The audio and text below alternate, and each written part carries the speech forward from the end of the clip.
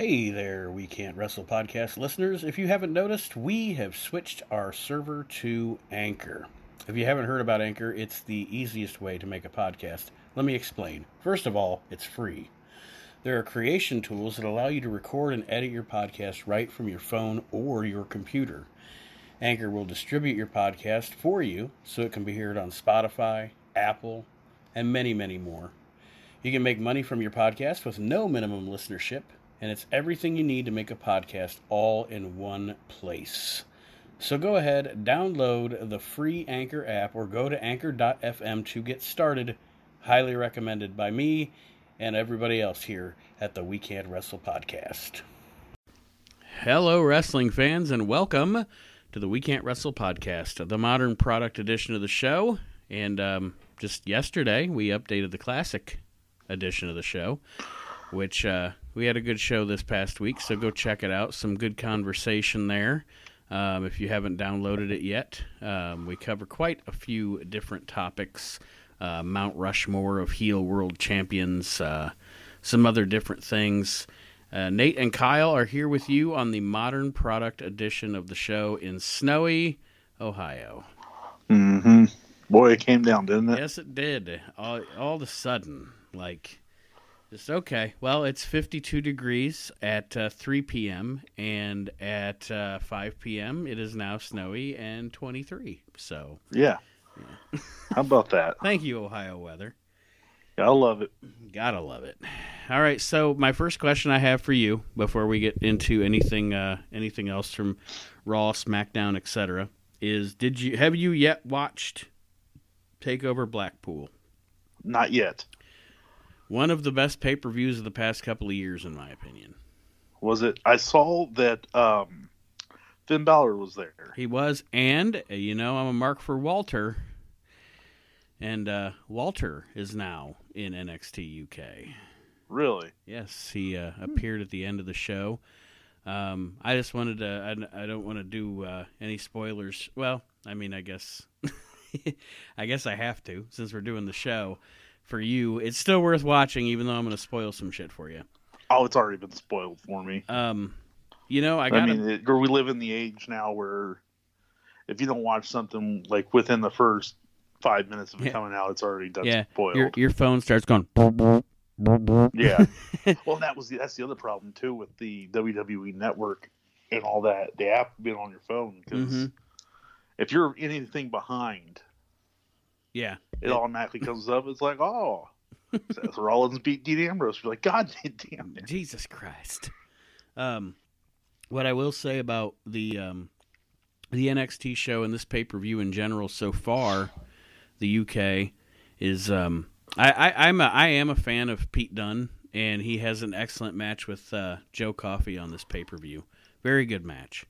A little long, but very good. But my favorite match on the pay-per-view actually has one of my probably the guy I'm the biggest mark for in NXT UK, and it's Dave Mastiff. Yep. That dude is fucking awesome. And actually, he has a hardcore match on that pay-per-view with a guy named Eddie Dennis, who I did not expect much of. Like, watching his promos and stuff, I was like, I don't think I'm going to dig on this dude. He's really good, too. So that was actually my favorite match on the pay-per-view. Mustache Mountain has a match. You were right. Finn Balor comes out to face, I can't remember his first name. His last name's Devlin. Actually, his former protege. But yeah, I mean, overall, highly recommended show. I would say anybody that has not seen it, you should take 2.5 hours and watch it. You can tell with NXT UK that the Triple H people are running it and not the Vince McMahon people. Very much, it's they haven't taken a British wrestling and tried to turn it into WWE wrestling. It's very much British wrestling. It's hard hitting, and it has the WWE slick presentation because Vince McMahon, no matter what's not going to accept less than that. And I can't even remember the guy's name that commentates with Nigel McGuinness, but I'm not a big fan of Nigel McGuinness's partner. But other than that, fantastic pay-per-view. I highly recommend it. Yeah, unfortunately, I have not gotten the chance to because this week was those awesome games done quick. For anybody that listens to our show, whether you're a fan of video games or not, but basically what it was is that they do one at the beginning of the year and one in summer. They basically speedrun games. They find glitches and stuff, and what they do is they do it for either Doctors Without Borders or they do it for cancer research. Mm-hmm. And I think this time around they raised over $2 million. Damn, fantastic! Oh, absolutely, yeah. So, like I said, usually when that's on, that's what my focus has been on. Because I mean, with the network and stuff, and then with Hulu, I can watch. Yeah, you can watch your WWE stuff anytime. Yeah. So yeah, I have not had a chance to watch it just yet, but yeah, I'm definitely going to be checking it out. I definitely recommend it. If you this week, if you find yourself only having 2.5 hours to watch wrestling, I would watch that show. So I guess other than that, we'll start off with the All Elite Wrestling press conference. Mm-hmm. What a press conference it was. Chris Jericho has signed with All Elite Wrestling. It's a big get for them. And I think getting somebody like Jericho proves that I always forget the guy's name. No, that's the ROH guy. I always forget the guy's name who's the money guy for AEW. But Jericho being a part of that company and those guys spending that money on Jericho, I think proves it beyond a shadow of a doubt that they're serious about making this work. I mean, I'm sure Jericho could have got a really good deal from good new deal from New Japan or a good deal from WWE. So if they're giving him enough money to join them, I mean that's serious. Yeah, I think it's also very interesting that we are seeing. This is not only is it Jericho, but we have Neville that showed up. Pac is what he's Pac now, but Tony Khan is the guy's name. It just came to my brain. Tony Khan is the owner. But anyway, yes. I mean, you have, of course, there's. I mean, the wrestling business has been news has been rumors and everything that we've heard. Mm-hmm. Everyone from Enzo Amore and Big Cass to we know Cody and the Bucks. Yep. We know Chris Jericho. We know Pac. What I think is interesting is they really truly don't know anything about Omega yet, Kenny. No, and I mean I've heard New Japan offered him some fat cash to re-sign with them, and he turned them down. I heard WWE offered him some fat cash, and there's no word on that yet because I mean there's. Especially this time of year, being at WrestleMania season, there's always rumors flying around. And one of the rumors flying around is he's going to be a mystery entrant in the Royal Rumble. But I don't know that I put too much stock in that. I don't know. I know Adam Page, who I'm a big fan of, Hangman Adam Page, is going to be part of AEW. Yep. Well, and what's interesting is, according to the reports, now again, it's rumor and it's not proven or whatever, because again, all it is rumor. But I mean, the numbers thrown out there for the Elite to come to WWE, for the Young Bucks and everything else, it's a pretty big penny. Yeah, and I think that. Well, first of all, I think that. Sorry. Now, granted, he may not have been able to make the impact had he never been in WWE. But let's say Cody had never been in WWE. Let's say Cody never had to deal with the environment of the WWE, the politics of the WWE. that being said, say Cody and the Bucks had risen to this point without Cody's knowledge of what it's like on the inside, I think they would have been more likely to take the deal. It's almost like, to me, I think Cody probably talked the Bucks down from a deal, if that makes sense. Oh yeah, Cody's kind of, I don't want to say bitter. I've never looked at him as bitter. He doesn't really. I don't know. He if he is bitter, to me, he doesn't come off as bitter. He just comes off as a guy who says, "I'd rather do my career without them." Maybe not bitter, but I think he's definitely one of those guys that's like, you know what? I mean, he's salty, and he's got a lot of his dad in him. Well, that, and he's one of those few guys, because a lot of guys, when they leave WWE or they're not with WWE and they're salty, you're just like, oh, you're just bitter, you know. But the reason I say I don't think he's bitter is because he actually has a case for being a little salty in a couple of areas. First of all, he's a really good talent, and to an extent he got misused, but also it is kind of bullshit that they won't let him use the Rhodes name. Mm-hmm. You know, it's like, just what the fuck? Just let the guy use his dad's show name. You know what I mean? What's the big deal? Well, and I understand that that Vince bought WCW and the rights to WCW and everything else, but for the love of God, it's like, you know, let him. It's Cody Rhodes. Like, it's not. Mm-hmm. I've always thought it was one of the more juvenile things WWE's done.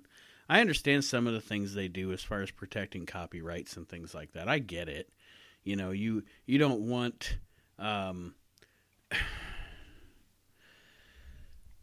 well, let's say, and I'm just going to use this as an example, but you don't want if Elias left WWE today, he wouldn't be able probably to go to any other televised company and call himself Elias. And I understand that, because WWE has created a character. They've created an intellectual property, and they've given him said intellectual property to play this character. And the way they work today, that's how WWE works. So I can see where they would say, well, you shouldn't be making money off something we created. However, the Rhodes name was the Rhodes name before the WWE ever even had a hold of it. You know? Right. And then the other problem, too, is even if Elias left pro, don't matter what you call him anywhere else, everyone's going to refer to him as Elias. Right. I mean, it's not, you know. Eugene goes as like capital U G-E-E-N or something like that. I mean, he's still called Eugene, but he spells it differently. You know, it's silly, the things they have to do.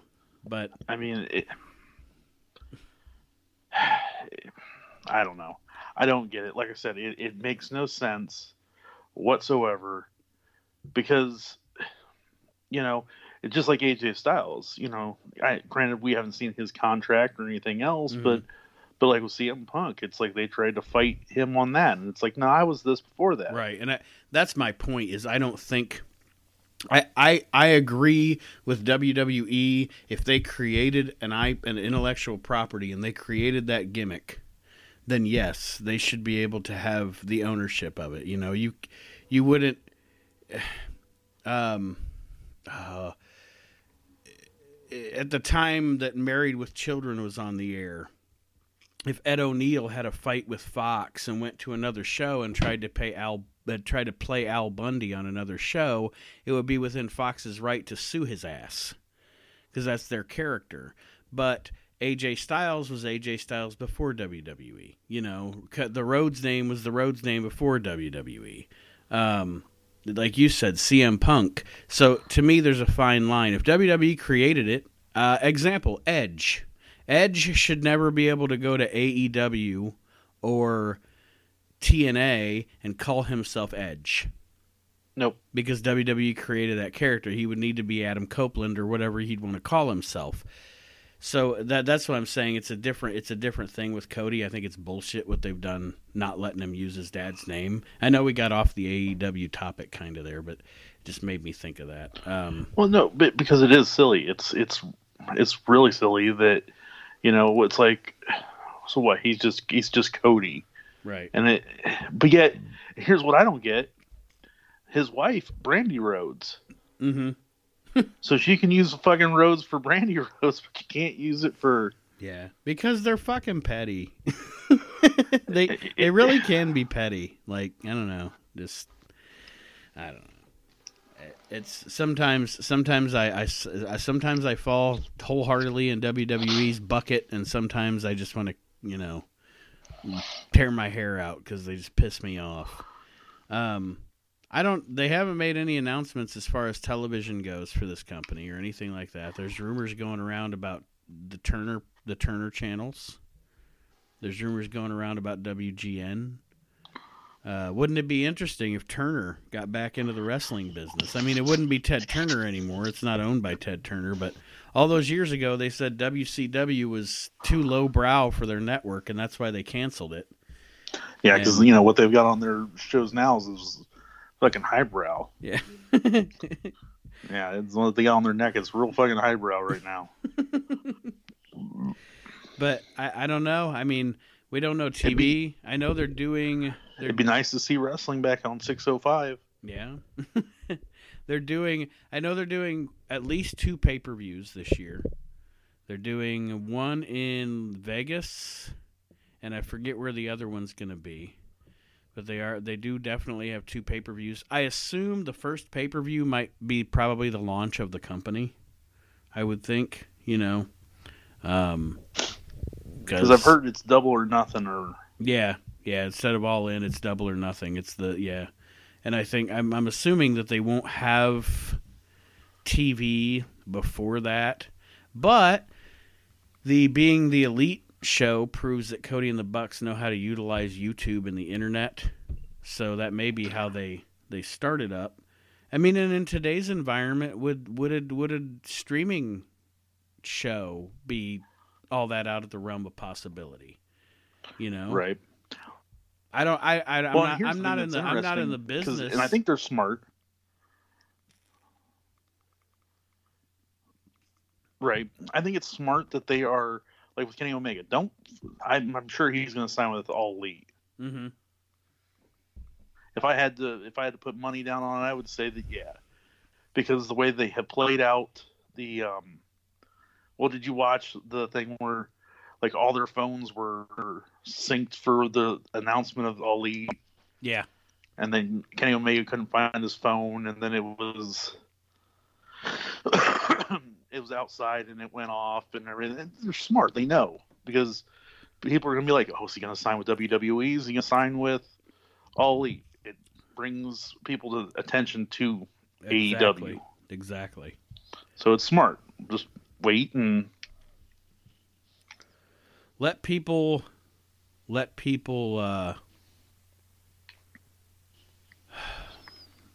have some anticipation. And use that WWE speculation to your advantage. The other talents that I was just looking here because I knew there was a talent talents that I forgot about. SoCal Uncensored has left Ring of Honor. Frankie Kazarian, Christopher Daniels, and Scorpio Sky, they are going to be part of AEW. MJ Friedman, Joey Janela, and Penelope Ford, which MJ Friedman is from MLW, which, I watch MLW. That guy's really good. Joey Janela is... I'm not a big fan of Joey Janela. He's one of those guys that throws himself through things he doesn't need to be thrown through, like that kind of a guy.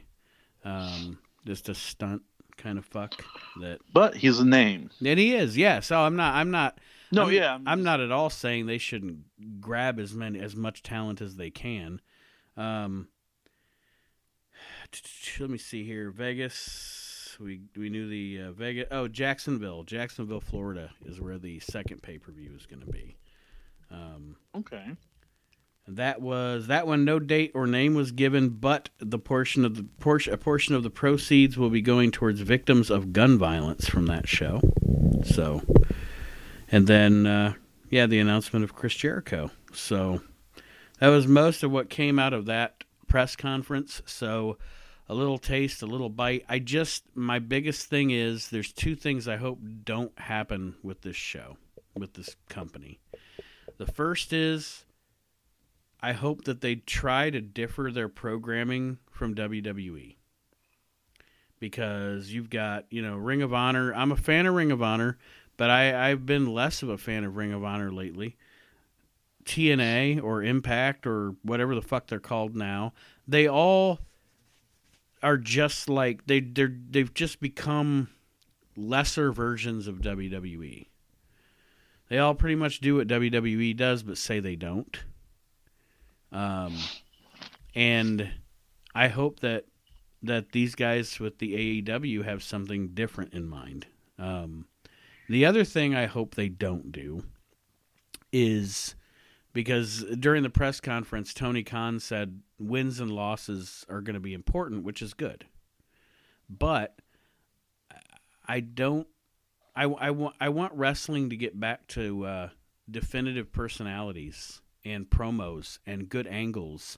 Everything the past, 10 years, it seems like the big focus is work rate. Well, these guys had a great match. Well, yeah, anybody can have... Not anybody can... I don't want to put it that way. I don't want to say that. Not anybody can have a good match. But what I'm saying is, if you just throw a great match on TV, okay, that's fine, but where's my emotional investment? Exactly. I mean, that's the thing about it is that, again, and I hate to say it time and time again, but, if it came down to work rate, if that's all it was about who could have a good match, then you would have fucking Dean Malenko would have been the greatest star in the wrestling world. Right.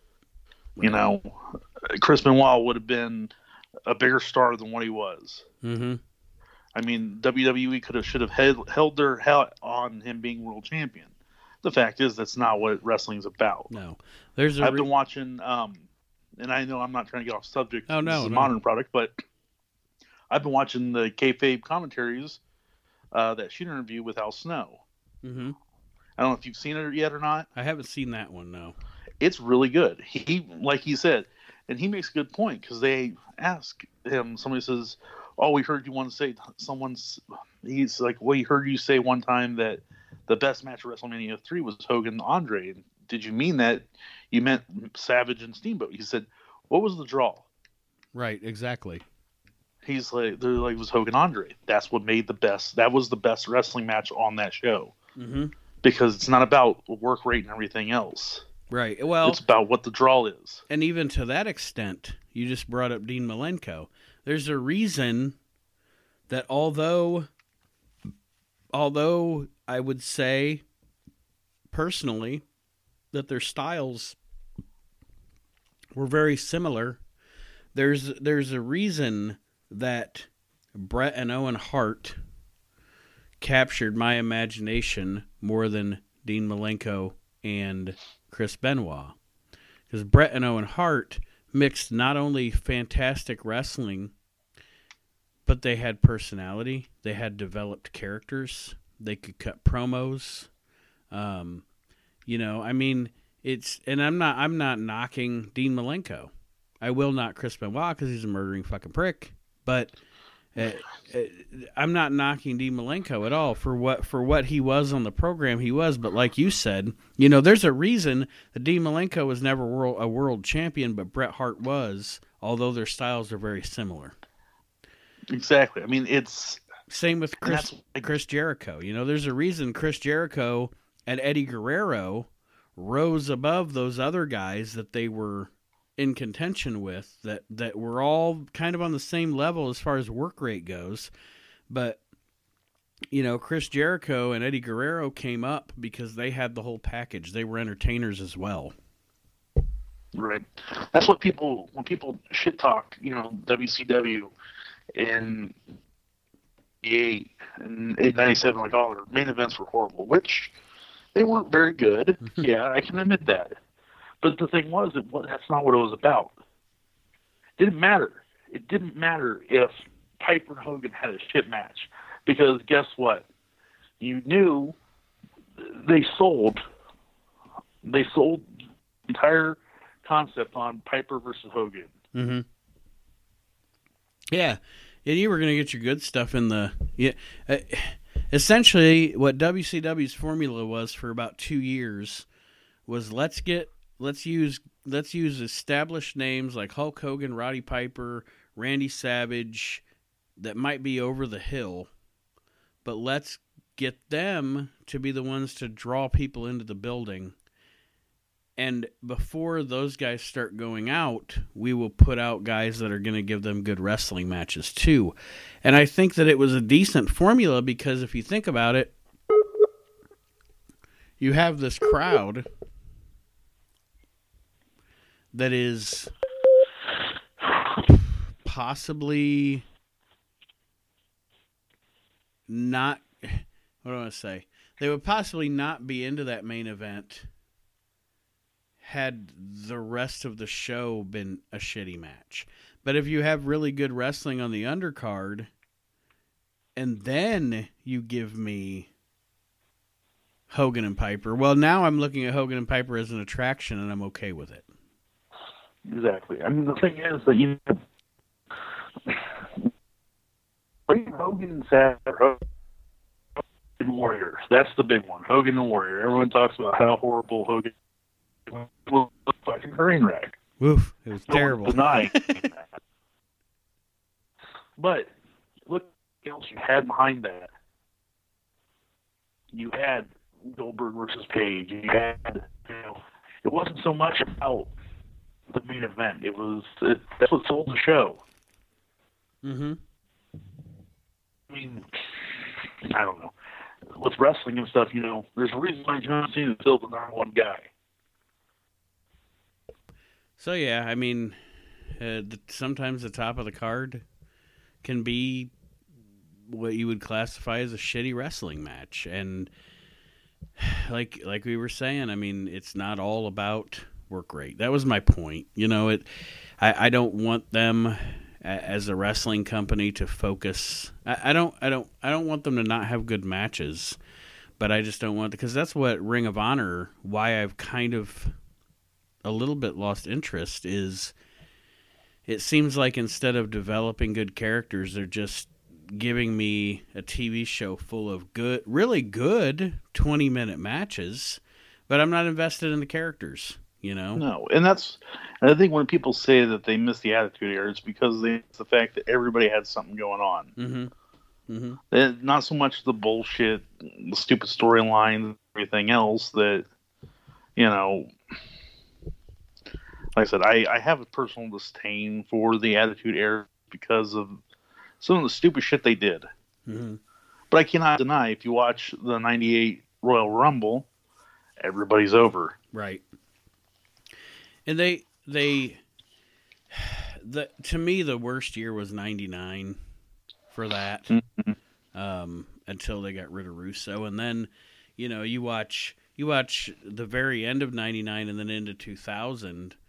2000's a really good year, because you can tell Vince McMahon took the reins back as far as storytelling goes, but you still have well-developed characters. Almost everybody has a storyline, and 70% of the matches were good matches.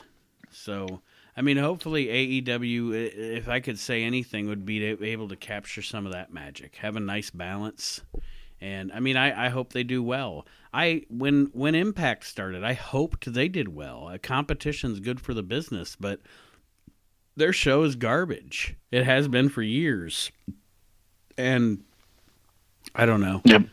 I hope more for this new organization, and I hope it does well. And I have high hopes, and I hope that they don't dash my hopes. I'd love to see a new wrestling war 20 years later. I would love to see a new wrestling war because, as the Attitude Era or the Monday Night War era proves, competition is what's best for us wrestling fans when the companies are competing at a high level with each other. Yeah. Now, I don't think that you're going to see one ever. You know, you're going to see WWE versus AEW. I think you're going to see a multitude of different talents and companies all fighting for that number one spot. Me too. And that's a good thing. It's a very good thing. It'll be good for us as fans. So I guess, let's see, we're at about the 30-minute mark. We'll take our middle of the show break. And when we return, we'll talk about the happenings of the week in WWE. The progress toward the Royal Rumble and the beginning of WrestleMania season.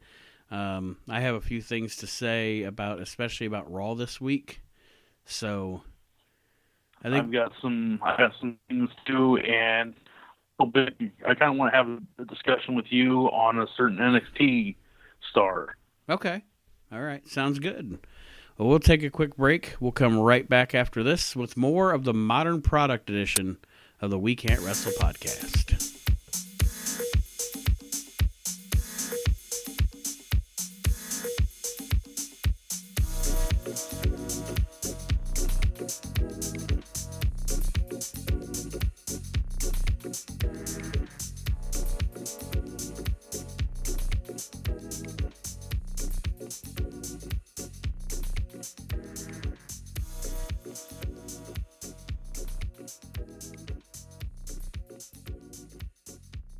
All right, wrestling fans, welcome back to the Modern Product edition of the We Can't Wrestle podcast.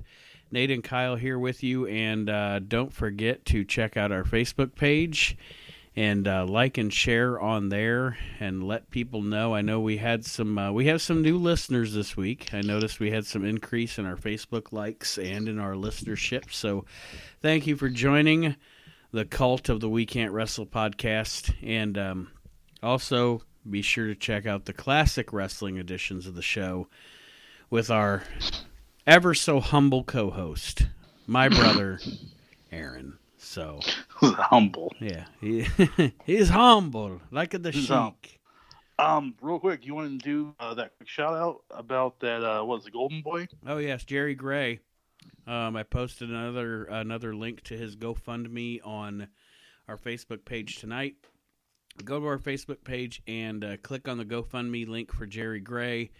Great pro wrestler, great storyteller, great guy, and he's battling stage 4 cancer.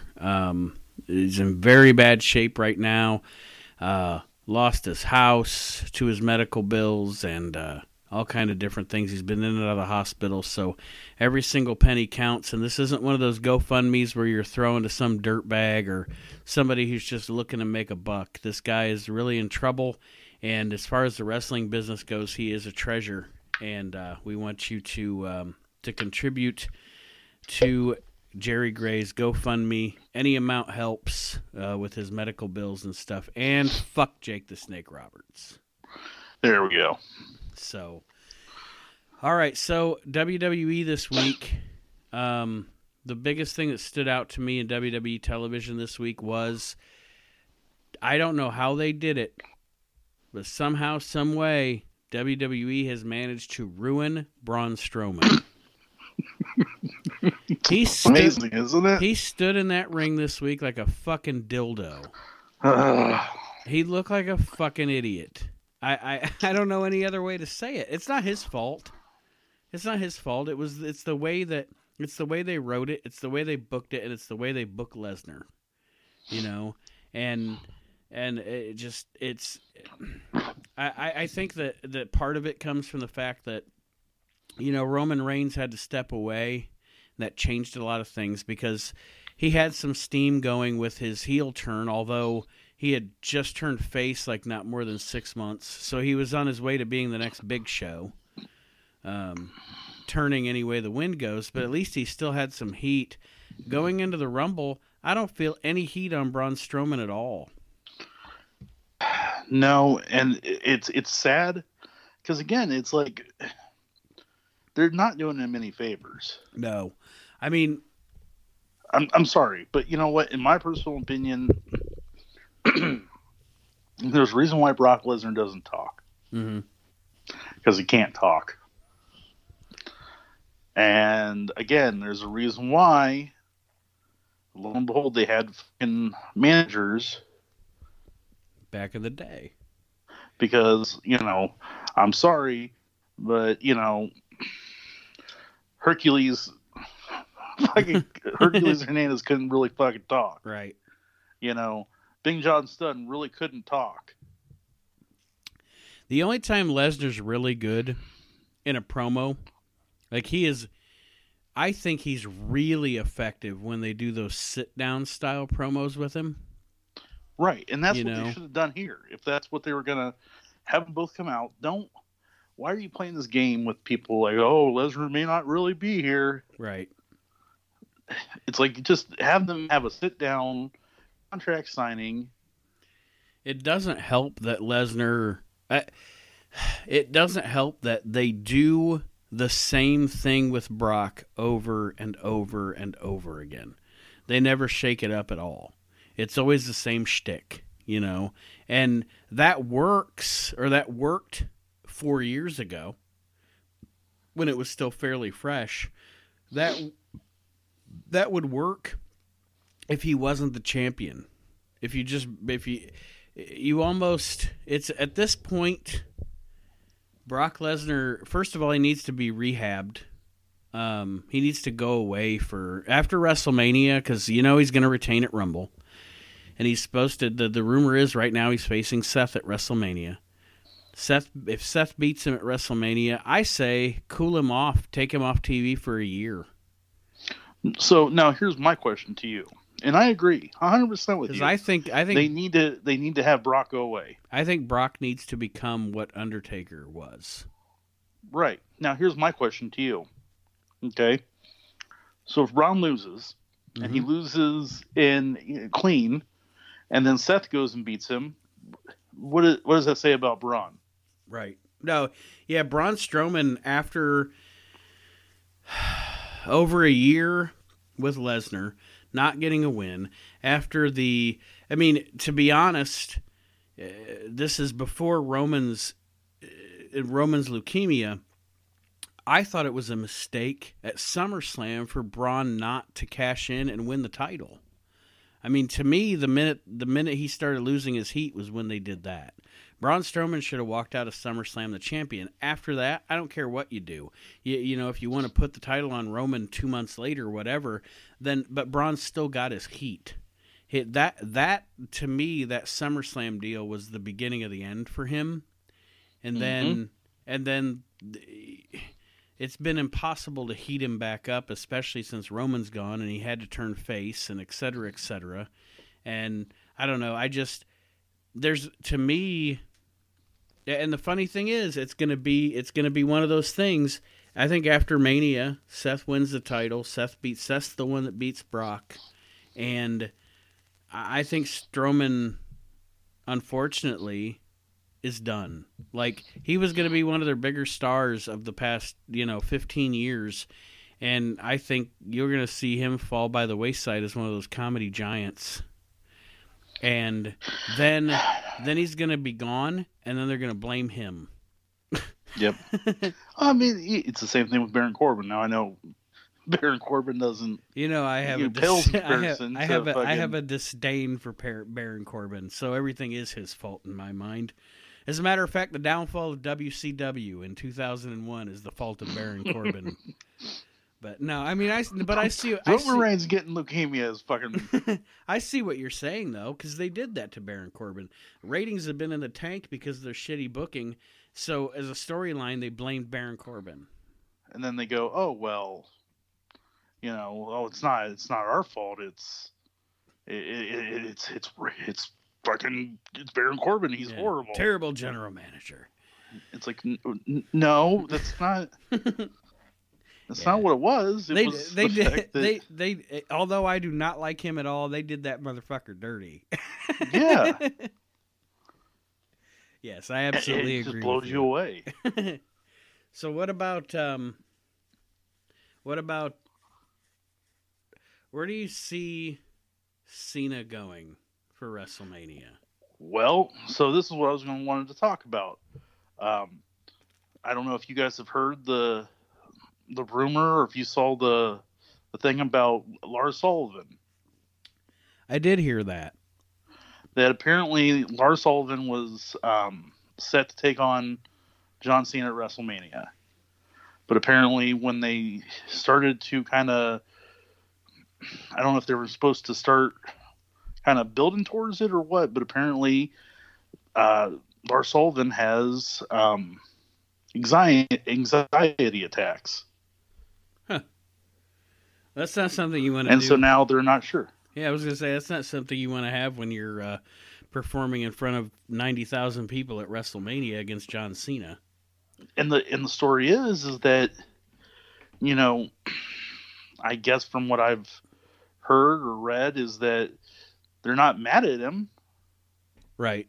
At Lars Sullivan. They're looking at it as like, this is a true mental illness, and that, hey, maybe we need to be more open to mental illness in the WWE.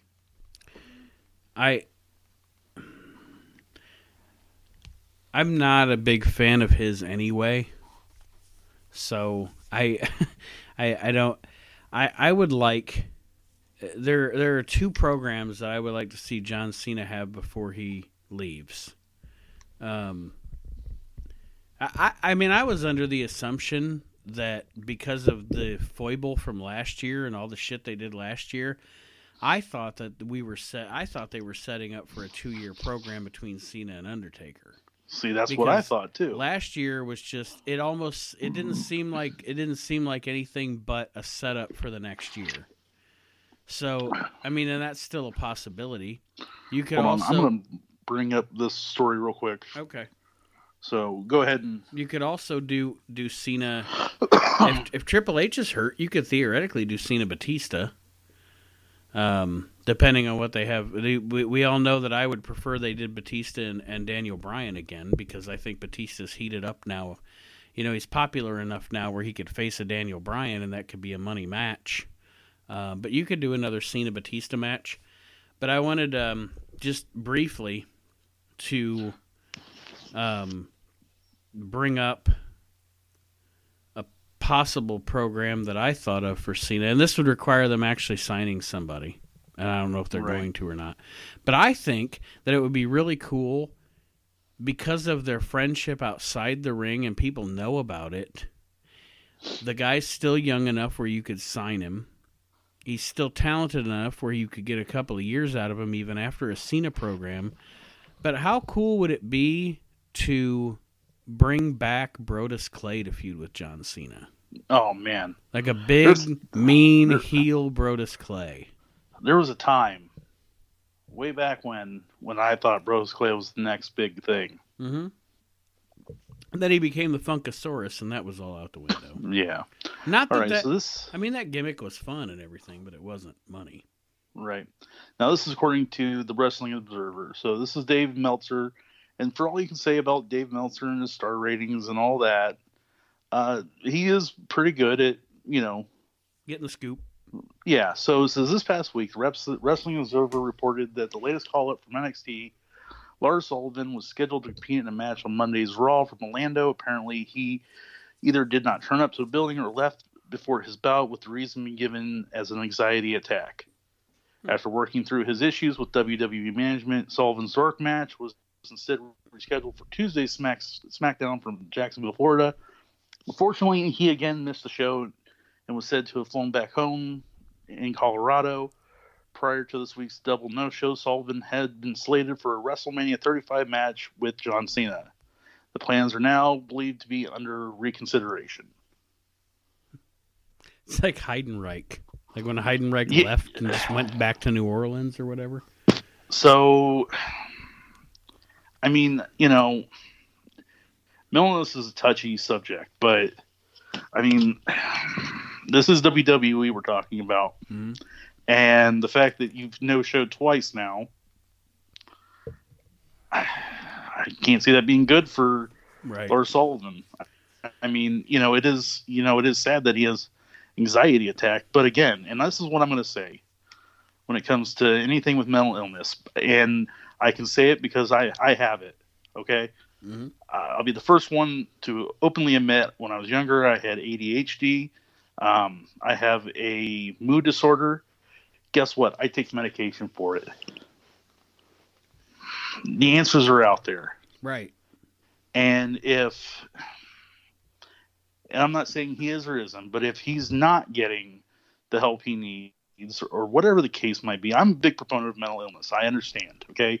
But the point is that those people who suffer from depression, and I've suffered from depression, but there's help out there. And if you don't get it and then you just use it as a crutch, well, it's hard for me to have sympathy for you. Right. And WWE should be, I'm sure they are, because they actually, people can say what they want about WWE, and if you're talking about the 80s or the 90s, you're probably right as far as wrestlers' health care and everything.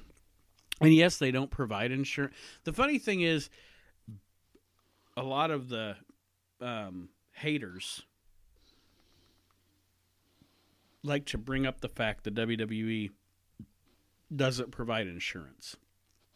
And I understand where people are coming from, because they do provide insurance for office workers. They do provide insurance for TV production. They do. The only people they don't provide insurance for are wrestlers. However, if you're under WWE contract and you have to have a surgery, WWE fits the bill for that surgery. Right. So and I'm sure that, yes, you're not insured, but for major things, you're not taking on the cost for it. And I'm sure if Lars Sullivan wants to seek help and he wants to get help, they're going to pay for him to get help.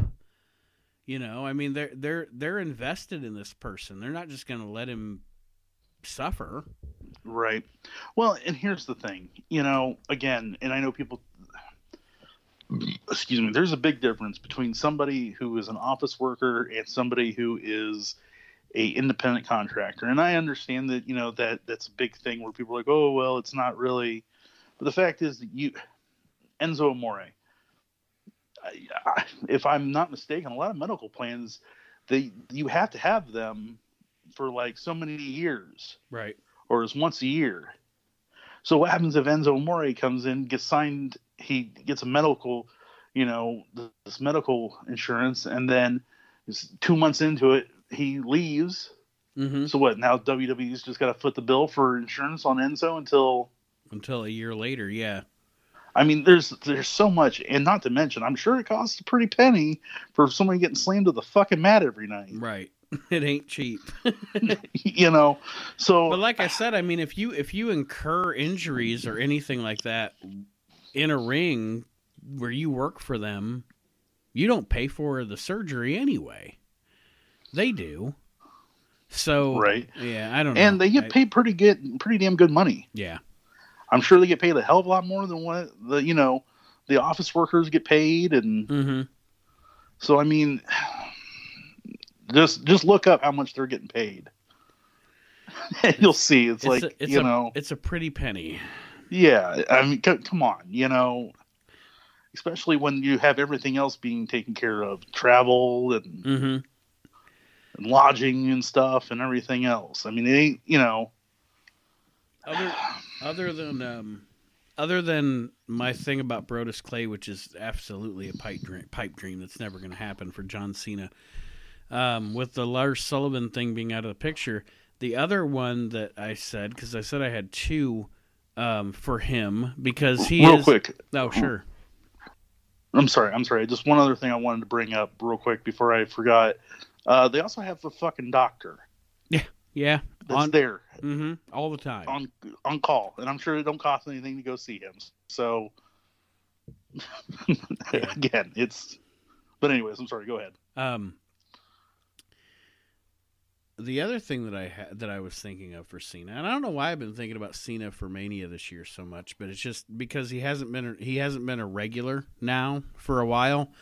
Now I kind of look at him as when WrestleMania season comes around, I'm like, ooh, what do they got for Cena? But other than Brodus, which would not happen, the other thing that I thought of was Cena in a position at Mania against either Aleister Black or Johnny Gargano. And actually, the first one I thought of was Aleister Black, but then I got to thinking about it. It was like, how cool would it be to have Mr. Wrestling, Johnny Wrestling versus John Entertainment? I mean, if you would really let Johnny Gargano let loose on promos and let Cena let loose on promos on him, how cool would that be? I mean, I think that could be a great program going into Mania. I think you're right. And it probably won't happen, but I'm just saying. Yeah, well, unfortunately, I think you're right, but I think that like Johnny Gargano, he's ready. I mean, oh God, he's been ready. He was ready when he signed, but I don't know, because I think the best thing for both NXT and Tommaso Ciampa right now is for Ciampa to stay in NXT. Yeah, he's kind of become the face of that brand, like Finn Balor did for a while and like Kevin Owens did for a while, where I don't think it's time for him, although he would be an excellent addition to the main roster, there's no doubt. As far as NXT goes, I don't think it's time for him to go yet. No, I mean, it's time for him to kind of go up against, because you've got in NXT, I mean, you've got Kyle O'Reilly, Bobby Fish, Adam Cole, Velveteen Dream. Yes, which I've become a huge Velveteen Dream fan. Yeah, I was a fan of him when he was fucking something Patrick was his name. He was just like a NXT kind of jobber. I was a big fan of him, and I remember Aaron going, "Oh, he fucking sucks," and now Aaron's a mark for him too. So. Yeah, that dude, who thought all it take is for him to, essentially become Prince. But I mean, it's great. He does a great job with the gimmick. But he is a homosexual wrestler that's not, outrageous. It's like a 2018 Goldust. Yes, but without the, the heat getting right. Which, I mean, and it makes sense because, 20 years on or 24, God damn, Goldust was 24 years ago. Mm-hmm. Jesus, I'm old. Anyway, now that Americans or society, other than, Alabama, have if we have any listeners in Alabama, I'm sorry because we don't have a listener. Sorry, Conrad Thompson. Yeah, sorry, we Roll Tide. But because people have wisened up and aren't so stupid about homosexuality. Yes, your homosexual characters are going to be portrayed differently than Goldust. And to WWE's credit, a lot of people criticized him back then, but they never said Goldust was gay. He was androgynous. And they made it very clear that it was probably mind games. Right. So, well, and here's the thing. Again, it's opening the door to not only do you have a black athlete who is, on top of the world, but it's a gay black athlete. Right. So it opens the door for people to sit there and see themselves. Mm-hmm. I mean, it's brilliant. It's a really good character. And that's another character that I hope. There's so many guys in NXT right now, like the Undisputed Era, Velveteen Dream, Tommaso Ciampa. I honestly hope that they just stay there for like 2 more years because just maybe by then Vince will be focused on the XFL, and not bring them up to the main roster and destroy them. And I'm going to give this to Triple H, okay? Because the fact is that just when you think you're like, oh, there's no way that they could compete with the roster they had 2 years ago, he somehow does it. Yeah. You're right. They raid NXT And then you're like, oh, God, what are they left with? And then he takes what they're left with and he makes it something fantastic again. And if that's the future of WWE, then WWE has a really bright future. People can say what they want about Triple H, but that dude is a smart man when it comes to the wrestling business. Oh. And, I mean, he knows what the fans want. And when Vince finally gives up the goat and or croaks, I think Triple H is the guy that's going to bring greatness back to the business. I really do. I think that his philosophy is going to work. And I hope the shit changes before that, because like we were talking about on the last episode, the whole Fox thing, and then now you've got another wrestling promotion starting up with a billionaire backing it up. I mean, 2019, especially in the back half of the year, is going to be really fucking interesting. I think 2020 is going to be an amazing year for wrestling. Oh, it's still a year away, but with all the stuff that's going to happen this year, with AEW getting started, getting whatever they get for television, starting their pay-per-views, and then WWE moving to Fox, so having that pressure from Fox to be on their A game, and having this upstart promotion kind of nipping at their heels. And I think 2020 is, I hope 2020 is going to be another 1997-98. Yep. Well, and here's the thing. There's talent down there now that, you know, again, if it was me and I was working there, I don't know. I think there's some guys that I would want to work with, like Matt Riddle. Matt Riddle's really good. I was a very big fan of his work for about, I don't know. I think I caught on to Matt Riddle about a year ago. Right. And I was a big fan of his work. To be honest with you, when I was watching him, I didn't think he'd ever sign with WWE. I didn't think they'd ever sign him. He didn't seem like he would be somebody they would be interested in. Even though he's really good, to me, he just didn't seem like somebody they'd be interested in. So when they signed him, I was like, damn, that's cool. Yeah, but think about it. The fresh matchups.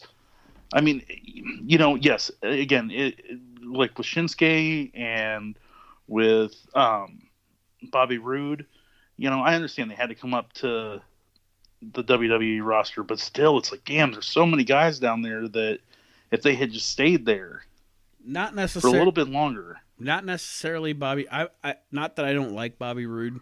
But, but what I'm saying is that, you know, with like Tommaso Ciampa, it's like stay down there because there's so many guys that you have the chance right now to work with.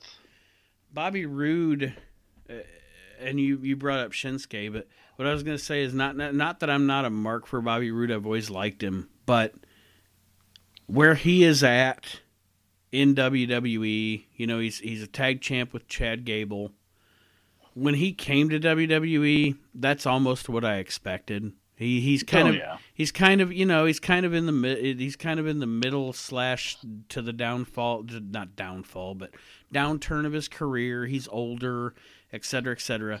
The biggest disappointment of the past 5 years is Shinsuke, because if you look back to 3-4 years ago, Shinsuke Nakamura was literally the hottest wrestler in the world.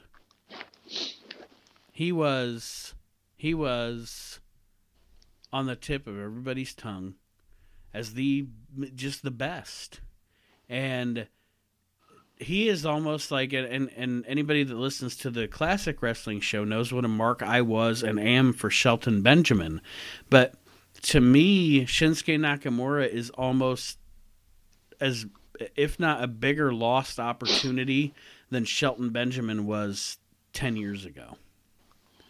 You know, you have possibly one of the best wrestlers on the planet, and he is just floundering, and he's just another guy, and that's really sad. It's I almost wish Nakamura would say fuck you and go to AEW. You know, and I do too. Not that I don't want him to be in WWE, but he is criminally misused in WWE. Well, and the thing is that, you know, and honestly, quite honestly, this is my personal opinion.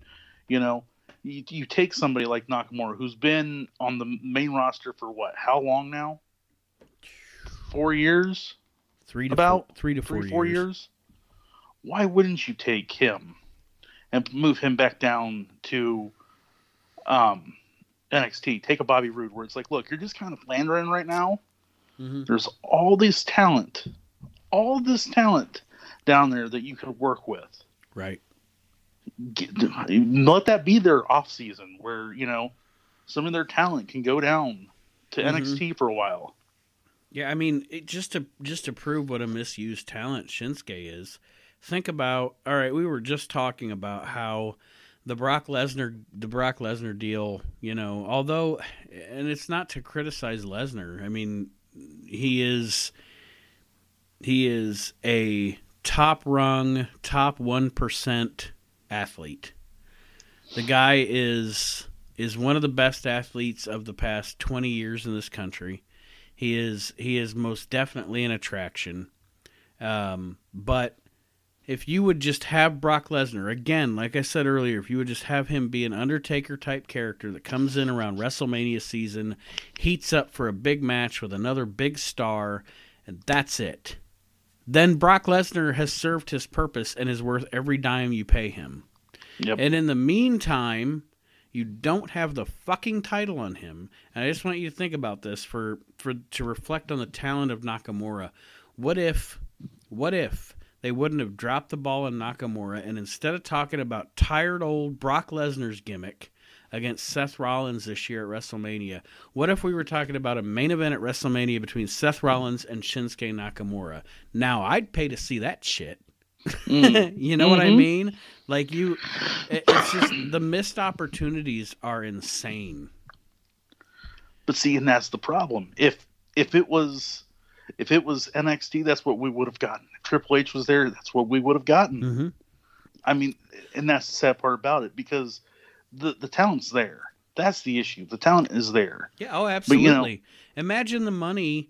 And this is actually, to be honest, my biggest disappointment of last year going into this year. I don't know if I mentioned this on last week's show or not, but the fact that there was, to me personally, there was so much money in leaving Dolph Ziggler and Drew McIntyre together until the Royal Rumble, breaking them up after the Rumble, and blowing that shit off at WrestleMania, with Drew as the face and Dolph as the heel. Mm-hmm. Dolph, the jealous heel of Drew McIntyre. Instead, they broke up. Drew turned heel, joined like a month-long faction with Baron Corbin and Bobby Lashley, and him and Dolph had 2 matches on Raw. They never even had a fucking pay-per-view match. What purpose did that serve? You know what I mean? It doesn't serve any purpose, and that's the problem, is that, look, you can say what you want to say, and quite honestly, this is a crazy statement, but these last few Monday Night Raws and SmackDowns have been the best of this year. Oh yeah, they haven't been bad. The past probably since the Christmas shows were kind of butt. But after that, I mean, ever since the new year started up, they've done some good stuff. Like, I thought this week, starting off with that brawl between Seth Rollins and Bobby Lashley was a nice, fresh thing to do. Absolutely. But see, and there's another guy, Bobby Lashley. Oh God, they just ruined that from the beginning.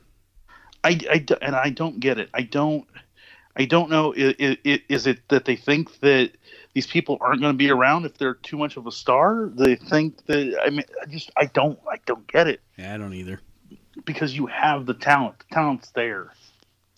That's the thing that's frustrating about it. I was talking to a friend of mine that I work with, and I said, you think of a properly done rivalry real, honest-to-God pro wrestling rivalry between Sami Zayn and Bobby Lashley, and you're like, damn, that sounds like really good.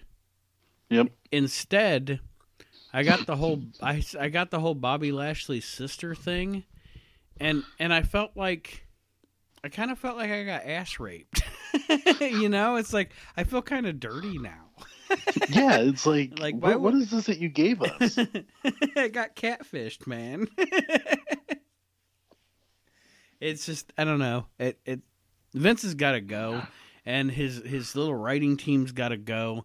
And I hate to say that about Vince McMahon, because Vince McMahon's a genius. I don't even want to say Vince McMahon's got to go. No, he needs to have people there that challenge him. Mm-hmm. And he needs to also have wrestling people writing his shows and not TV people.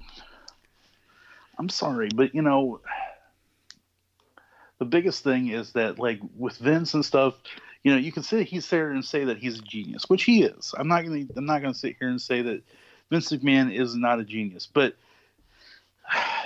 he surrounded himself with fucking smart people who knew what the fuck they were doing. Mm-hmm. You know, key word is he surrounded himself originally for the first 30 years he ran or 25 to 30 years he ran the company. Not just smart people, but he surrounded himself with smart wrestling people. Pat Patterson, Jim Ross, Bruce Pritchard, Michael Hayes. I mean, even at this point, I'd take Terry Taylor. But he surrounded himself with wrestling people. And then once the Attitude Era died off and he was the only game in town and he had his sights set on, we're not wrestling, we are mainstream entertainment, then he thinks, well, if I'm mainstream entertainment, then I need TV writers. And that's where the problem starts. Because a guy that writes for Modern Family might write a really good episode of Modern Family, but he doesn't have a goddamn clue how to write professional wrestling. No, and that's the biggest thing between the two is that, yes, wrestling is scripted, and yes, wrestling is a show, but it's not. I mean, it's so much more than that. I don't know. It gets frustrating because because like, you watch NXT and it's so fucking good. Well, and it gets extremely frustrating and I know you're in the same boat as me, but going back to when I was 5 years old in 1983, the first wrestling on television memory that I have it was even before Hulkamania started, okay? This is the seed that is going to be Hulkamania. I see on TV the Wild Samoans. Mm-hmm. And I don't share this a lot, but the first thing that caught my attention on television as in pro wrestling when I was 5 years old was the Wild Samoans, because that shit was crazy. And those guys looked crazy, and they kind of scared me a little bit as a 5-year-old kid. So I see these Wild Samoans, and they are attacking this guy. And again, I'm 5. I've never watched it before. I don't know what's going on. But they've attacked this guy, and at that time I didn't know this guy was Bob Backlund. He was the champion of the world. And then this guy comes, and he helps Bob Backlund, and his name's Hulk Hogan.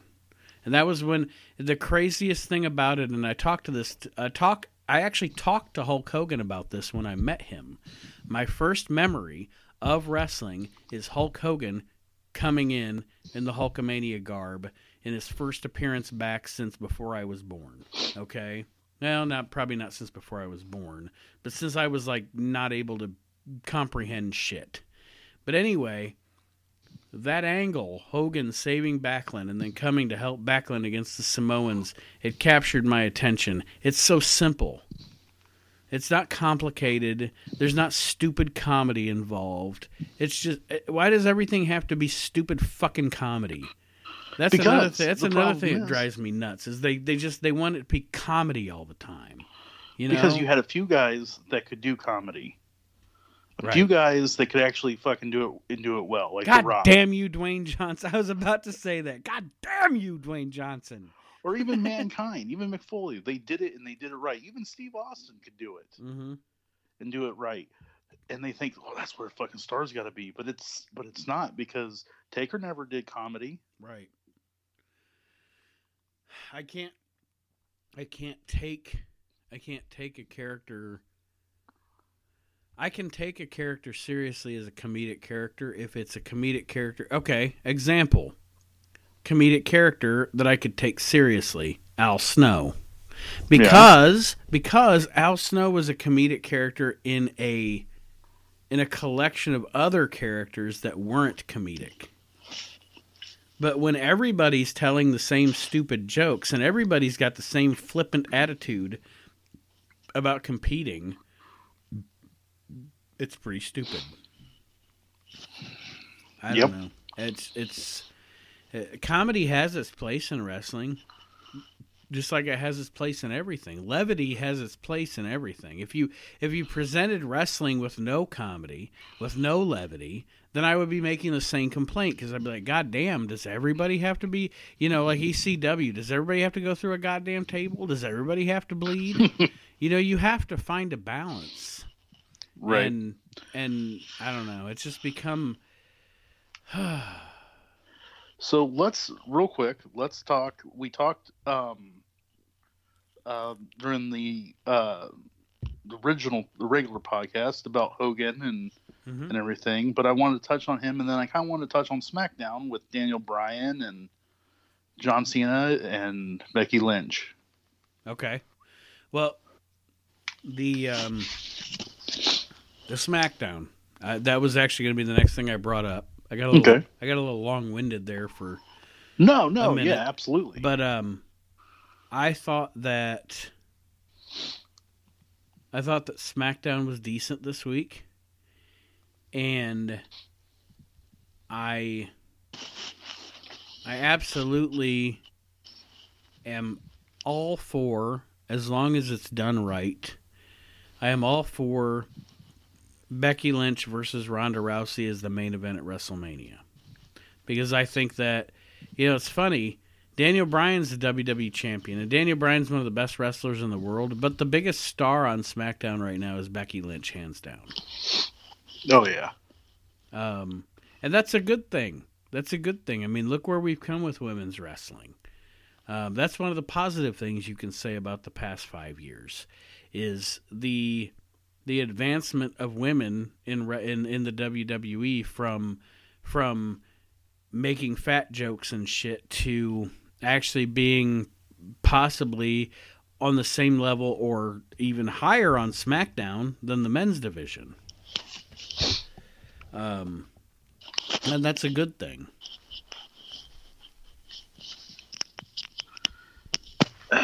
Yeah. Boy, it just feels like SmackDown's always better than Raw.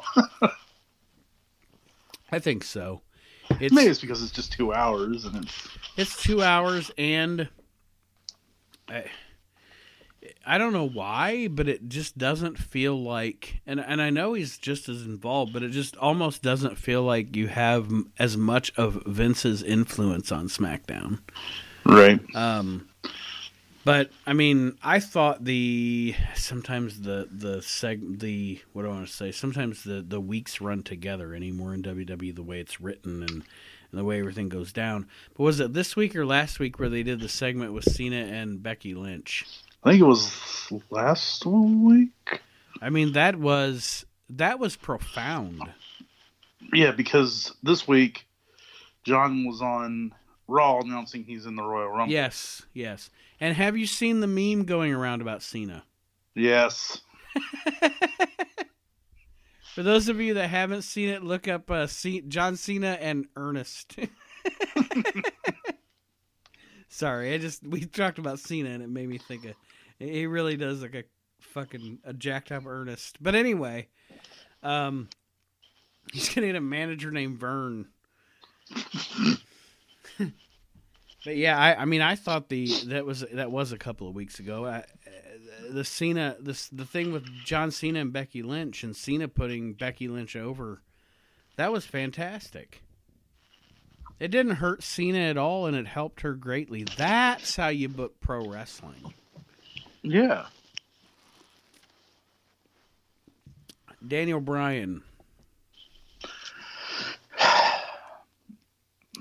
This might be controversial. Okay. I may be. You said might be controversial, so we may be going in the same direction. But go ahead. At first, I liked what he was doing. Me too. It's kind of getting annoying now. I think we're on the same page. And here's the thing. This is exactly. I think you're on the exact same page I am. When I watch, okay. And that's something that annoys me sometimes too, and it annoyed me. Remember when they brought in Ruby Riott and her crew, and then they brought in the little faction on Raw, and they did it on the same week, and it all seemed like the same writers were writing the two shows, and they're just doing the same angle. That's what it felt like this week when they did the fight between Rollins and Lashley on Raw to start off the show. And then they started off SmackDown with Daniel Bryan at the concession stand or whatever. It was like you can't start on the same week both shows off with the same kind of like, we're starting and we didn't know we were starting thing. Then it's not spontaneous anymore. No, it's scripted. Secondly, you are absolutely right about his gimmick. At first, the subtlety of it was really good, and now they're laying it on too thick. Yep. And it's you're right, it's almost annoying at this point. Like you're like, I'm not annoyed in a heel heat kind of way. I'm annoyed in a stop doing that kind of way. What they should have done was, if they're going to do it, then change his, let him change the WWE championships back. Have the announcers be like, oh my God, I can't believe, or have him subtly say, like, this is pleather, it's fake leather, because, right. But when you openly have him out there, and he's, saying like, oh, Americanism and, everybody's about, it's like, God damn it, shut up. Like, that's not what, like, I was so happy I was so happy when he turned heel, because I was like, cool. He's, he's more vicious, more aggressive. And now all he's doing is bitching about the fucking environment. Right. He's not aggressive. He's not, Yeah, I think that it's almost like that they're like, oh, this is the CM Punk thing of 2019. We better not fuck this one up. Mm-hmm. And so now they're going overboard. Yeah, I feel it. I was gonna say the exact, like, I actually have it on my notes right here in front of me. I was gonna say the exact same thing that you're saying, in that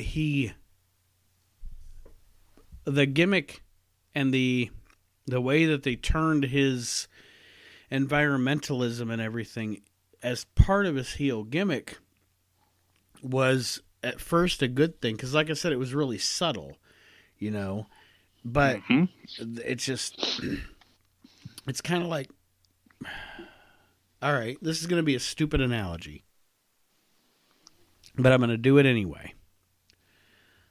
I'm not a cake fan. Okay. Not the band. I really like the band. Actual cake.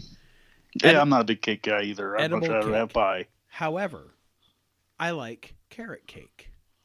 And the reason I like carrot cake is because usually when they make carrot cake, they put cream cheese frosting on it.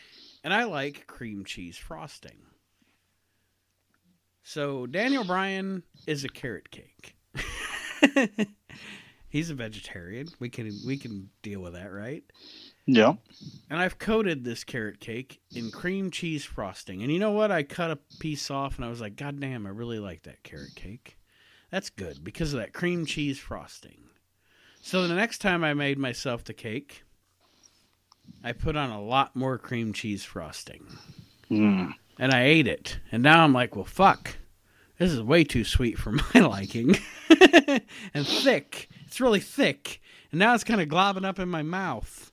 And, I don't know if I like this cream cheese frosting on this carrot cake anymore. I know it's a silly analogy, but that's how I feel about that Daniel Bryan gimmick. It was like, it was a good carrot cake when it had a little bit of cream cheese frosting on it. Now it's fucking overkill. And I'm going to have a diabetic fucking stroke.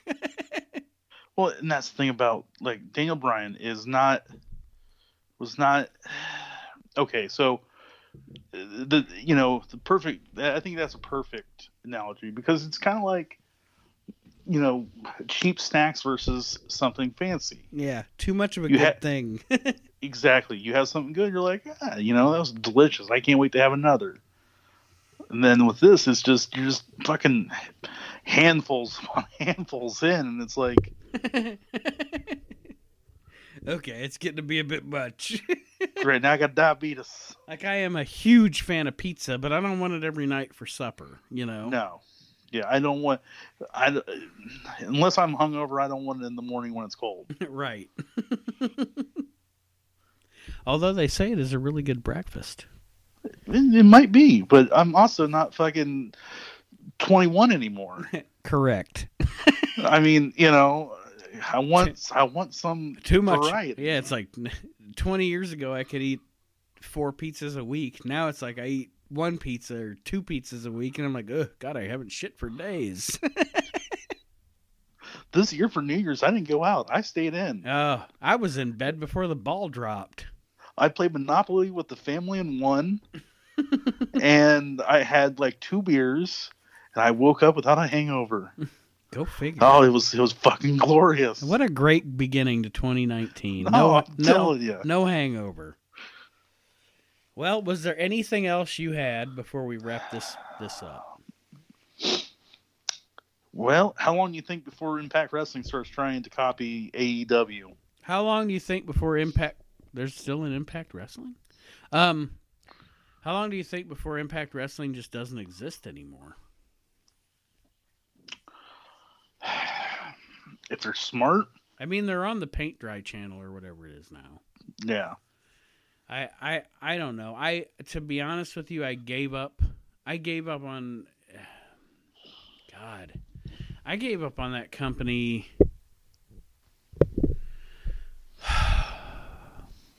I mean, I gave up on that company before Alberto Del Rio was there.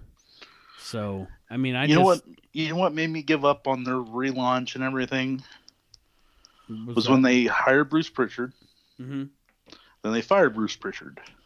They hired Jim Cornette. They fired Jim. Yeah. Or Jim Cornette said, fuck you guys, and left. Or whatever happened. The fact that they had the Hardys and said, hey, we aren't going to pay you what you're asking for because we can get wrestlers anywhere. Right. It's like, oh. Not very... That's the big thing about AEW is you got a guy that's like, no, I know what they're worth, so... Yeah, not a very good business decision, gentlemen. No. The only other thing I got is, right now, who do you think wins the Royal Rumble? Seth Rollins. Think Seth Rollins wins it? Yeah. I don't think that anybody else is obvious, and I think Seth is the only obvious one. And I think that any legacy guys that come in, like example, I almost am positive Batista will be at the Royal Rumble. Oh, but yeah. I don't see Batista getting a title shot at WrestleMania, so I don't see him winning the Rumble.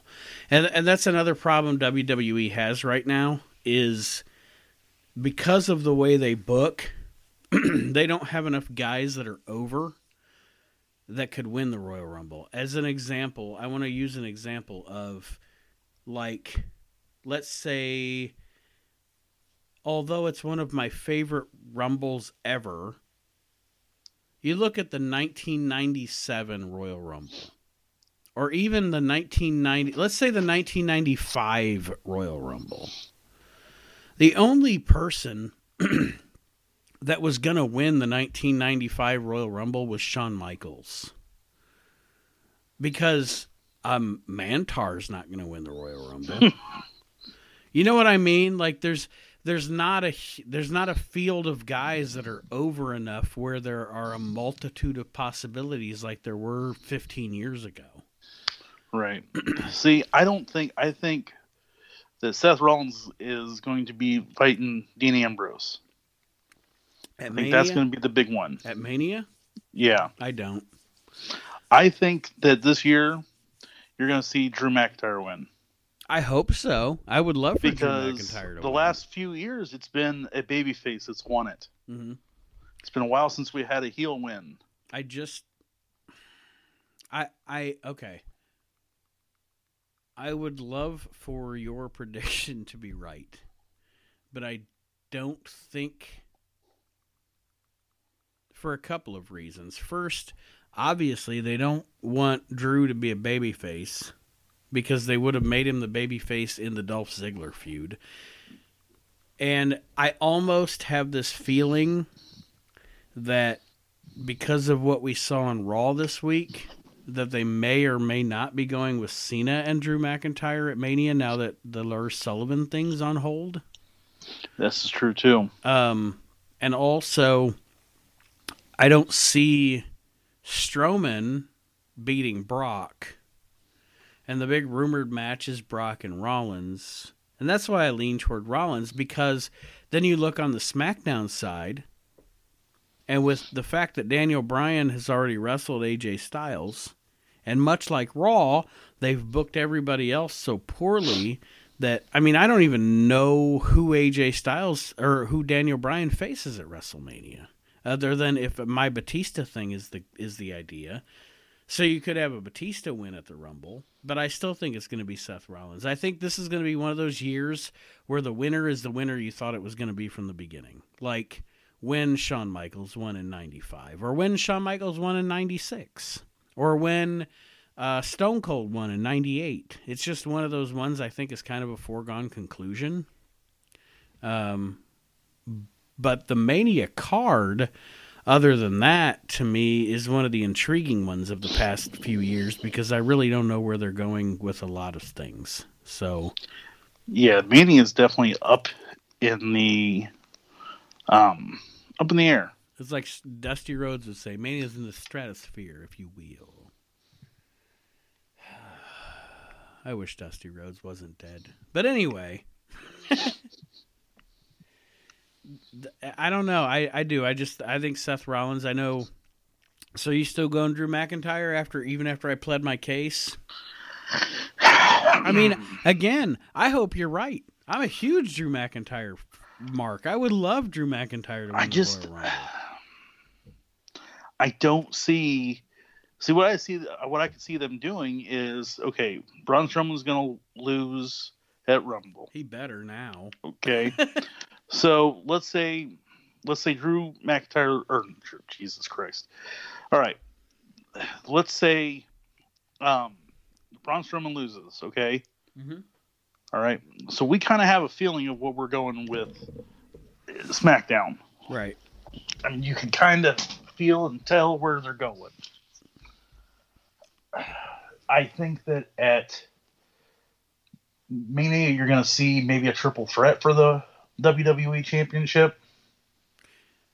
Which I'm never a big fan of. I'm not either. Not at Mania. Any other time it is what it is. I'm fine with it. But at Mania, I prefer a one-on-one, just mano-a-mano match for the title to end the year, or but whatever. There's three guys that have been kind of fighting for the title, and that's Mustafa Ali, AJ Styles, Daniel Bryan. Mm-hmm. I got a feeling that's going to be your triple threat because the three of them haven't touched yet. Right, and Mustafa Ali has defeated Daniel Bryan. Exactly. So that leaves, okay, so let's say Strowman loses. Mm-hmm. All right. So if Strowman loses, they're going to have to do something for the Elimination Chamber. Right. Okay? So in the Elimination Chamber, do you have Brock lose the title in the Elimination Chamber and give it to Seth then, and then you go on to WrestleMania? Because the thing is that Brock may not be at Mania. Right. Well, and if you're booking Seth Rollins and Drew McIntyre in your WrestleMania, then you would get my money. Because I'd be like, take my money. Take it. Take my fucking money. Because that would be a fantastic main event for WrestleMania. Because I just don't see them. I mean, I look at Drew McIntyre and Seth Rollins, and I see the future of wrestling. I do too. You know? And I just don't see Vince McMahon letting Seth Rollins beat Brock Lesnar. Mm-hmm. I'm sorry. You know, if Daniel Bryan couldn't do it. Right. And honestly, we've seen Brock Lesnar in the main event how many of the last few years? I'm sorry, especially with everything going down the way it went down with this whole, we're sorry and we want to give you fans what you want. Does anybody at Mania really want to see fucking Suplex City anymore? Or do you want to see a competitive match? Right. And honestly, if you're going to have Hunter versus Batista at Mania, and you're going to have... I really truly think that they're going to go younger this year at Mania. Well, and I wouldn't even be... I know I keep mentioning Batista and Daniel Bryan, and I wouldn't even be bringing that up because, the foregone conclusion was Hunter and Batista. So I wasn't even thinking about Batista and Daniel Bryan. What got me thinking about Batista and Daniel Bryan was the fact that Hunter got that injury, and now it's up in the air whether he'll be able to wrestle at Mania or not. So that's another factor that to me is kind of dancing in the air there is if Hunter's not going to be ready for Mania, you've got to have a slot for Batista. Right. Because if the rumors are true and they've already got this deal with Batista that he's going to be at WrestleMania, you can't just, you know what I mean? You can't just throw him into another match or whatever. He has to be in a high profile thing, especially since he's not as big a star as The Rock in Hollywood, but he is a big Hollywood star now. So obviously you want to have something big in the works for him at WrestleMania. Well, and the big thing to me is, Brock's probably going to be leaving here soon. Yes. Okay, so they need somebody big. They need somebody good. Drew McIntyre fits that goal. Absolutely. So what if they Drew McIntyre checks every box. Exactly. So what happens if they have Brock lose at Elimination Chamber? And it's a screw away. He goes away. And then he comes back in the summer at SummerSlam. And is like, I was never beat for that title. Right. I got screwed out. And then you have Drew McIntyre versus Brock Lesnar, and Drew beats him. You have just built yourself a huge, huge star. Yes. Absolutely. I don't see them right now at Mania giving that Seth Rollins where he beats Brock Lesnar because Seth doesn't need it. Mm-hmm. Brock doesn't need to be beat one-on-one clean. Not yet. Well, I hope. I like your scenario better than... And not to say Brock and Seth would be a bad match, but I like your scenario better just from a story perspective and kind of moving. I don't like to get too hatey about Brock Lesnar because I do like Brock Lesnar as an attraction. But kind of moving, just anything to move. All I want is for Brock not to have that belt. Well, and that's the big thing too, because coming out of Mania, you have to have something. Right. Because Brock's leaving. Okay, so let's say Brock leaves, and I know we're going long here, but let's say Brock leaves. He drops it to Seth Rollins, then what? Nobody's ready to face Seth. Mm-hmm. Other than Drew. Well, but I'm saying, though, even Drew at that point, it's like, does he really seem like he is a threat? And here's the argument I'll make just to play devil's advocate. All right. So I'm going to book Seth. I'm going to book kind of what I was talking about earlier.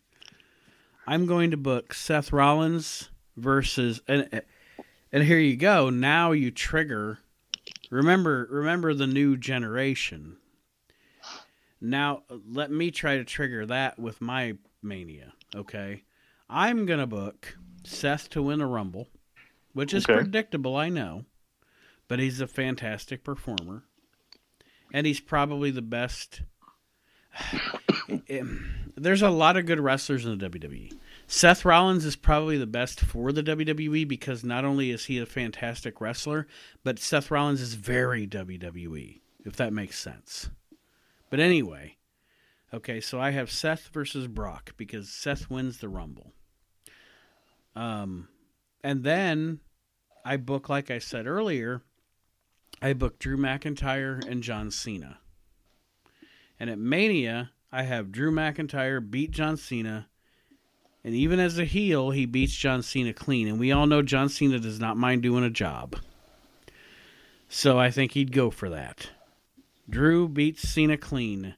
Seth beats Lesnar for the title. Now you have your money. Because now you have two guys who just beat those two former top guys. We've moved on. Brock goes off to UFC. Cena goes back to Hollywood. They're gone. Now you set up Drew McIntyre, not immediately, but he beat John Cena at WrestleMania, remember? So now you heat up Drew McIntyre and you have him beat some guys like a Rey Mysterio.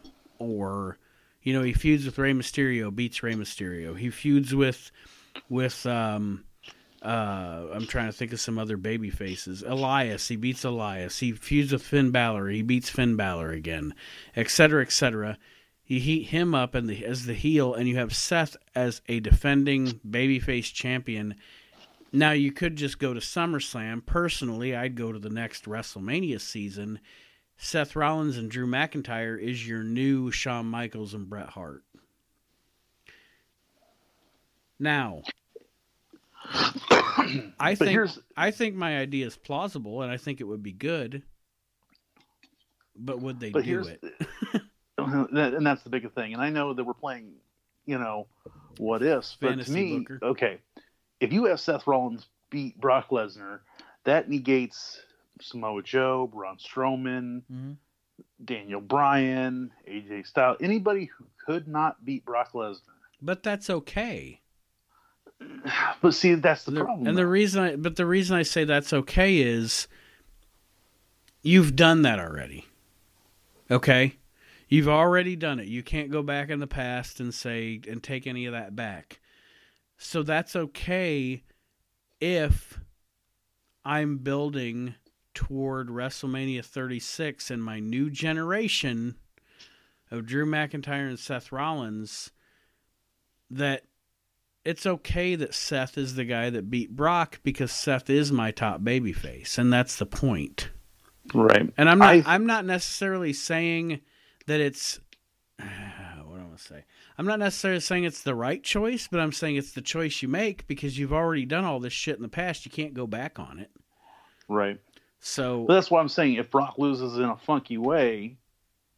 Yeah, and that would be another caveat of the way I'm booking this is when I get to Mania, when I have Seth versus Brock and Drew versus Cena, Seth beats Brock 1, 2, 3, no chicanery whatsoever. Drew beats Cena 1, 2, 3, doesn't even cheat. They both have to win clean against the old guard. That has to happen for this to work. You essentially you're saying this is, and then another cool caveat of that could be McIntyre beats Cena, Seth beats Brock. You've got these two guys that are on the rise. They just beat the old guys. So now the McMahons have finally made true on their promise of we're going to give you new matchups, fresh matchups, a new WWE that they made back in December and haven't fucking delivered on yet. Right. Because they made that promise a month ago, and nothing's changed on the show. No. You know. I will say this. I'm putting my money down that the last two in the ring at the Royal Rumble this year is going to be Seth Rollins and Drew McIntyre. I think they will be the last two. I'm absolute. The way you and I book it is different, but I'm absolutely in agreement with you on that. That's a no-brainer. If they don't do that, then it's stupid. Yeah, it's going to come down to that, and it's going to be interesting because, like I said, it could go either way. Because I think either your way or my way is great, and I just hope they pick one of them. And I think I truly believe Seth is going to be early in the Rumble, and he's going to go the distance, and you're going to have Drew be like number 30 or something. Right. To play the heel role. Yeah. Exactly. It's going to come down to those two. Well, I hope so. No matter whether they go your way, my way, or fucking their way. I hope we're right. Their way is that they both win. Yes. And then on Monday night we get a text in and vote for who we thought won. The anonymous Raw general manager makes his return and makes the decision. All right, wrestling fans. I hope you have enjoyed this edition of the Modern Product edition of the We Can't Wrestle podcast. Kyle, anything else you want to say to listeners before we sign off for the evening? Nope. Send us your guys' emails. Tell us who you think's going to win the Royal Rumble. Tell us who you think's, what's your WrestleMania matches? What's the matches you want to see? And I do get the emails that the listeners send. I have a few questions in the email that I might spring on you and Aaron in the next podcast. Because I do get those, and guys, I have it connected to my personal email, so it's not like it's an email that I have to check. But remember to check. My phone tells me if you email us, so please do send us your feedback. Send us any questions you have. The email address is wecan'twrestle@gmail.com. Very simple. And also, you can join us again on our Facebook page and all that good stuff. So, and don't forget, I believe, and if we're not edit this out, but I believe for Royal Rumble, we're going to be going live. We are going to, as long as my real life work schedule permits. Yes. That is the plan. That is the plan. My plan is hopefully, and if it's not at Rumble, then I will postpone it to Mania, but I'm hoping it's Rumble. My plan is for that to be the debut of our YouTube page. So. Yep. So if that works out, come and watch Royal Rumble with us. Yes. And listen to us belch and fart and laugh. Because I'm sure that what we'll do is we'll have the laptop or something set up where we can live chat with you guys. Mm-hmm. Absolutely. And talk with you. And it's going to be fun. You'll get to see our ugly bugs. Yes. And listen to Aaron. I'm much fatter in person. Listen and listen to Aaron bitch about the Modern Product. So thank you for joining us, listeners, on the We Can't Wrestle podcast Modern Product edition for this week. We'll see you next week for sure. And we hope everyone has a great week and enjoy your week, wrestling fans. And hopefully where you are, there isn't 17 feet of snow.